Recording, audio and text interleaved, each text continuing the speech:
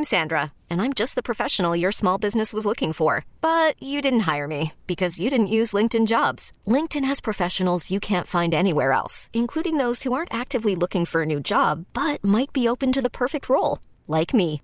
In a given month, over 70% of LinkedIn users don't visit other leading job sites. So if you're not looking on LinkedIn, you'll miss out on great candidates like Sandra. Start hiring professionals like a professional. Post your free job on linkedin.com/recommend today.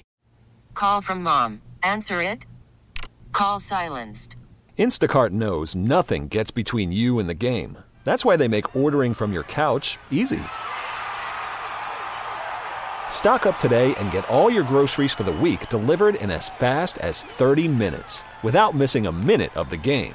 You have 47 new voicemails. Download the app to get free delivery on your first 3 orders while supplies last. Minimum $10 per order. Additional terms apply.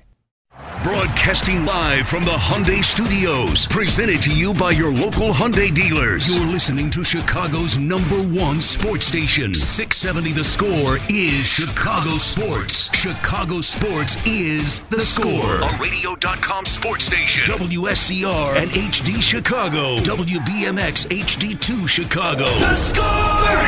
Welcome back. Ian Happ. It's hard to take Ian Happ out of the lineup. This guy's swinging the bat really well. He's been a staple. He's the real deal. Happ is a switch hitter. He's got a beautiful swing. He's strong. We've seen him hit some long home runs. Happ hits a high drive deep to left. Dickerson at the wall. It's gone!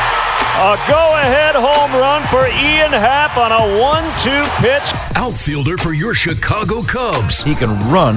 He's a very good athlete. Now he's got all the tools. Host of the Compound Podcast. The long-awaited Cam Maben interview. Your boy Cam Maben. But this is probably the first camp, the first organization that I've been a part of that literally treats you as a big leaguer. You know, they treat you like a professional athlete. It's very much a sense of, you guys know what you need to do to get ready, and they expect you to do it. And if something's lacking, then it's solely on you. I think that is huge, because I think we've all been, well, maybe you guys haven't, but I've been through a lot of, camps and a lot of eyewash, a lot of Visine on the field. And I get to see Happer every day. I got Jay Hay and Happer, just like two of my Riz. I pretty much raised Riz. Nobody knows that. Like these guys are great. These guys, not too many groups better than this group that I've been around. And I mean that. Speaking of the Astros, I've got to know AJ Hinch a little bit this spring, obviously. I mean, I've said it before. He's probably top 5 baseball minds that I've ever been around. He helped develop a winning culture, as well as Alex Cora. Again, top 5. The two guys, together. I've never been around too many more guys that have a more brilliant mind than those two men as far as making baseball moves. Ian Happ with Bernstein and Rahimi on 670 The Score. Welcome back. White Sox fans may not want to hear all that from Cameron Maben, who lived up to expectations as a guest on the Compound Podcast, and that is the podcast run by this man, Ian Happ, who is on Twitter at IHAP_1 and is on the Alpamani Ford hotline, Alpamani Ford on North Avenue in Melrose Park, at apford.com. Hello, Ian. How are you? Good. How are you doing? We're good. I want to take you back to what happened on Thursday, because the way this unfolded, you couldn't have written it any more interestingly, or with as much sort of dramatic irony. You were on, and we were trying to get the information out of you of the big news, the much-teased, much-anticipated big news that was coming. And you said, I can't yet. Our guest later in the show was Chris Rose. And Chris is an old childhood friend of mine, and we were having some fun, and he casually mentioned, oh, by the way, the Compound Podcast is now part of the John Boy Media Network. And Layla and I look at each other like aghast, like, oh my God, he just broke the big news. And we thought he was speaking out of turn. As it turns out, you or someone else had tweeted it moments before. So take it up with Chris, but he denied you the opportunity to break the news on this show, on these airwaves. But it was we were worried as it was going down that he was speaking out of turn. I should have just broke it, because it ended up being announced maybe 30 minutes or an hour after I got off the air. And if I just would have broke the news first, it would have been fine. I didn't know exactly when the release was scheduled to go out. So I didn't want to break it by a few hours or a day, but it did. It went out right before. We're so excited to be part of John Boy.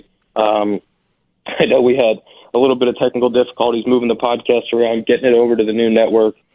So we released the Cam Maben episode, and then it went down on Spotify and Apple Podcasts, and nobody could really find it. But now we're back. Everything's good. So any platform where you listen to podcasts, The Compound is back. It's up.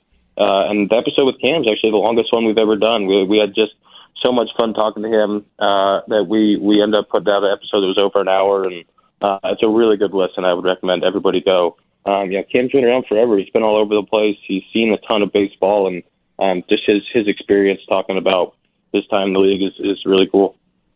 The episode with Cameron Maben, we are definitely getting into, Ian, but I just want you to know that also listeners were messaging us on the text line and Twitter asking, did Chris Rose just break Ian Happ's news? So everybody was involved on this. We all had a lot of interest. So just know you've got a good audience and people care. Yeah, we're so excited about the audience that we have already and building it up. I think John Boy Media does such a good job in the baseball space about having different podcasts, different content from all over the baseball world. Obviously, Chris Rose and the Rose rotation is going to be huge. Just having him on as a huge baseball personality, talking to active players, and we're excited to be an active player podcast that's able to kind of give that insight and kind of show it to more people around the baseball world. Now, you mentioned, too, and I did not know this, that as camp began, you were experiencing some gastrointestinal distress. You said you lost 8 pounds. Have you put the good weight back on? Yeah, it was nice little reset for me. I had a couple days, a little food poisoning there for a minute, which is never fun. But yeah, I feel great. Body's awesome, back to full strength, and just happy that that's over with. When it comes to Cameron Maben, the episode that you guys did together, I worked with him in 2012 in San Diego, and he's just a wonderful person, as you know, but to be so candid with you and to talk about everything that he did, it was like being in a clubhouse and just hearing you guys talk so relaxed about not just what he's gone through, but even stuff like whether or not you knew you needed to show up to a 110 game on time. How do you describe the relationship you guys have with him? Yeah, Cam's awesome. I think from the moment that he came in, obviously he has a relationship with a bunch of guys just being around for a while. Him and Riz are close. Him and Jason are really close. Him and Rossi are close. He's been around baseball for so long. He has so much respect that I think that was the first thing when he came into the clubhouse, just the amount of respect I had for him. Being around for so long, being able to pick his brain about the outfield, about different organizations he's been in, his experiences, the guys he's played with, was really cool. And so for us to be able to build a relationship and get really close, both on and off the field, has been great. And I think that really showed in the episode just how free and open he was and how good he is about talking through his experiences in the big leagues over, 13, I think this is his 13th year. Wow. Meanwhile, you gave us the scouting report just sort of on the hoof of Nico Hoerner. When you went to hit with him, you said he was absolutely yoked, I think was the word that you used. You talked about hitting with him and Ed Howard. Nico looks like he's like emerged from a shell, like a different version of himself. He's bigger. He's got the flow going. He's got a confidence up there. And so far in spring, the results are there too. Like everything's getting hit hard. Yeah, I think that's something that he's been really good at his entire career is putting the ball in play and finding the barrel. But for him, his maturation process has been really about finding the position he wants to be in, going from a guy in college who used his hands a lot to using his body more and understanding that in the big leagues, ground balls are outs. Like he has to get the ball in the air. Because when you're in college and you're super fast and super athletic, the way he is, you can get hits on the ground if you're hitting the ball hard. You can beat out some stuff to the left side.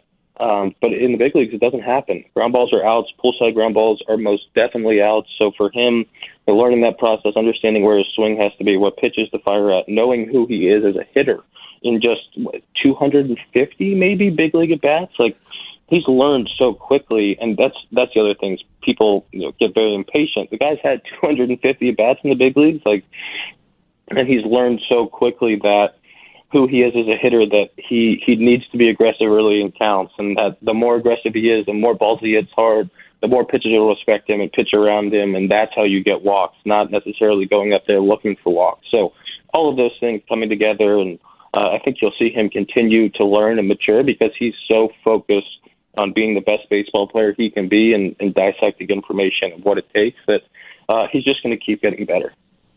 I think you bring up such a good point when it comes to the time it takes to mature as a hitter. If you're lucky enough to even actually see who you really are at the plate as a big leaguer, when you compare the time that it's taken for him to kind of understand that, you, of course, I would again mention Cameron Maybin, who he talked about how he had an amazing debut at a very young age.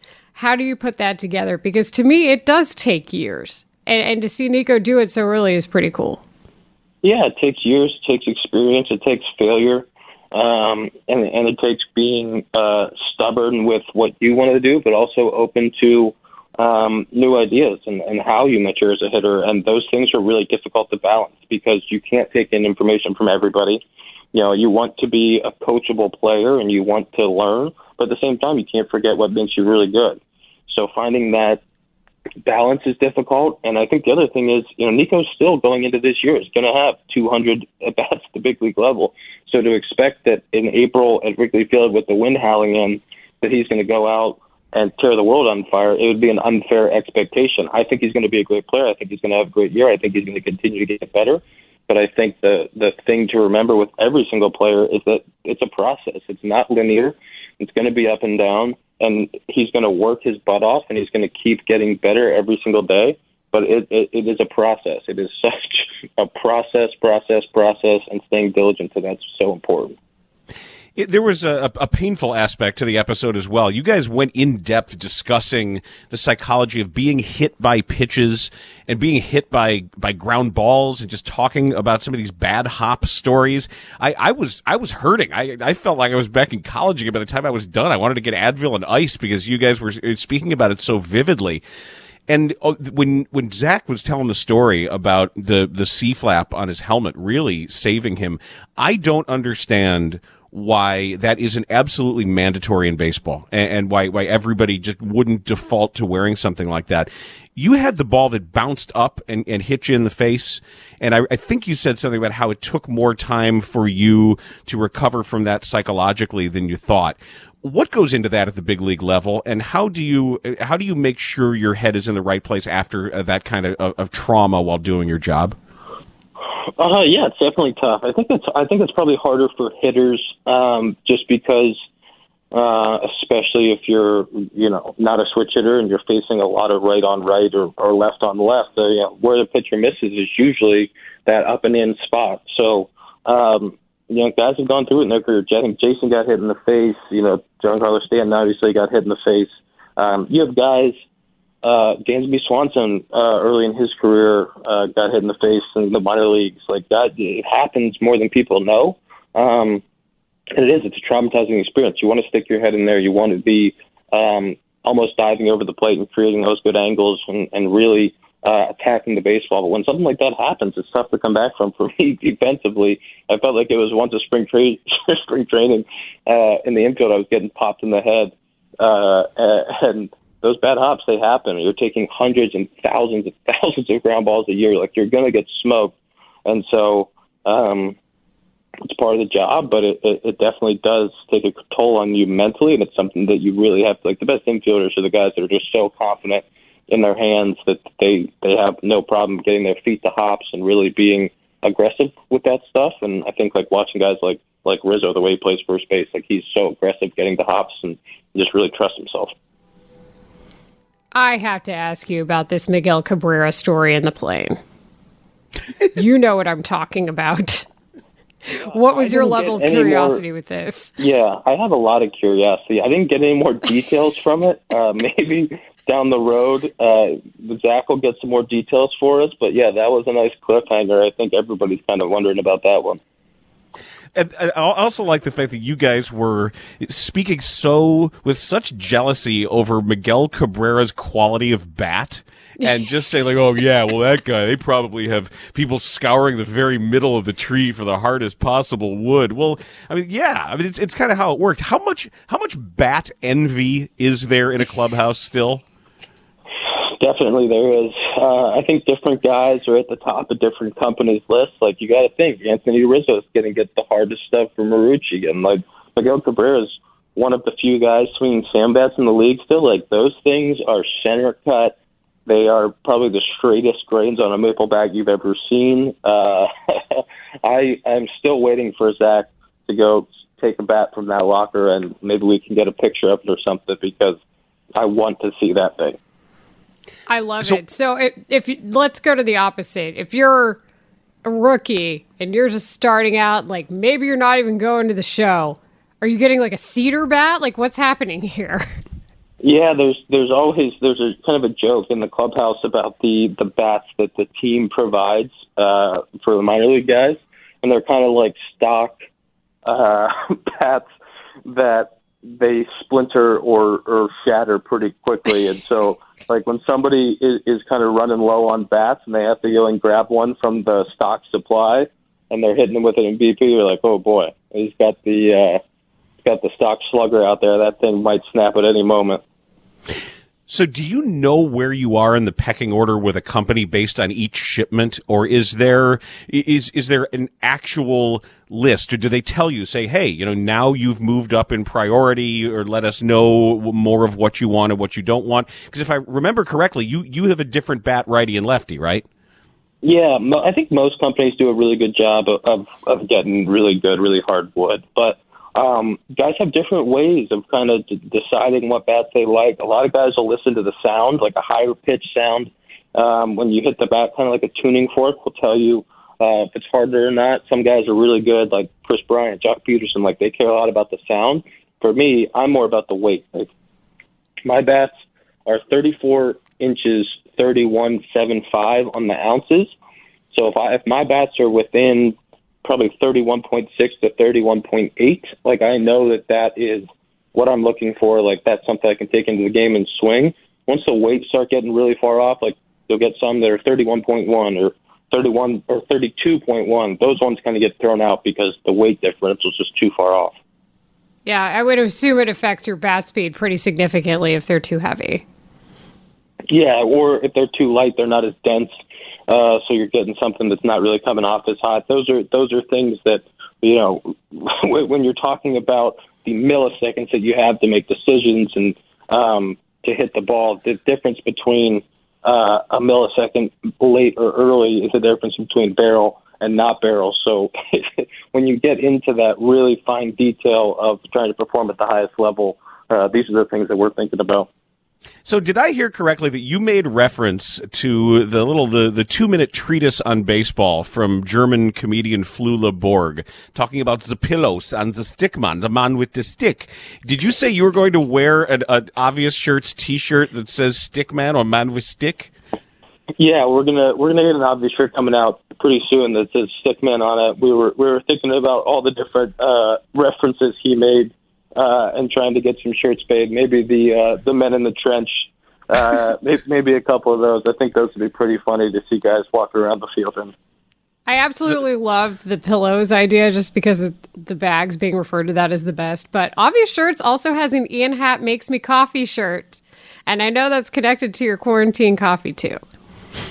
Yeah, Obvious Shirts has been awesome supporting us through the compound and through Connect Roasters. We have a couple. We have a couple Connect Roasters shirts, a Connect Roasters hat, and then obviously the podcast shirts.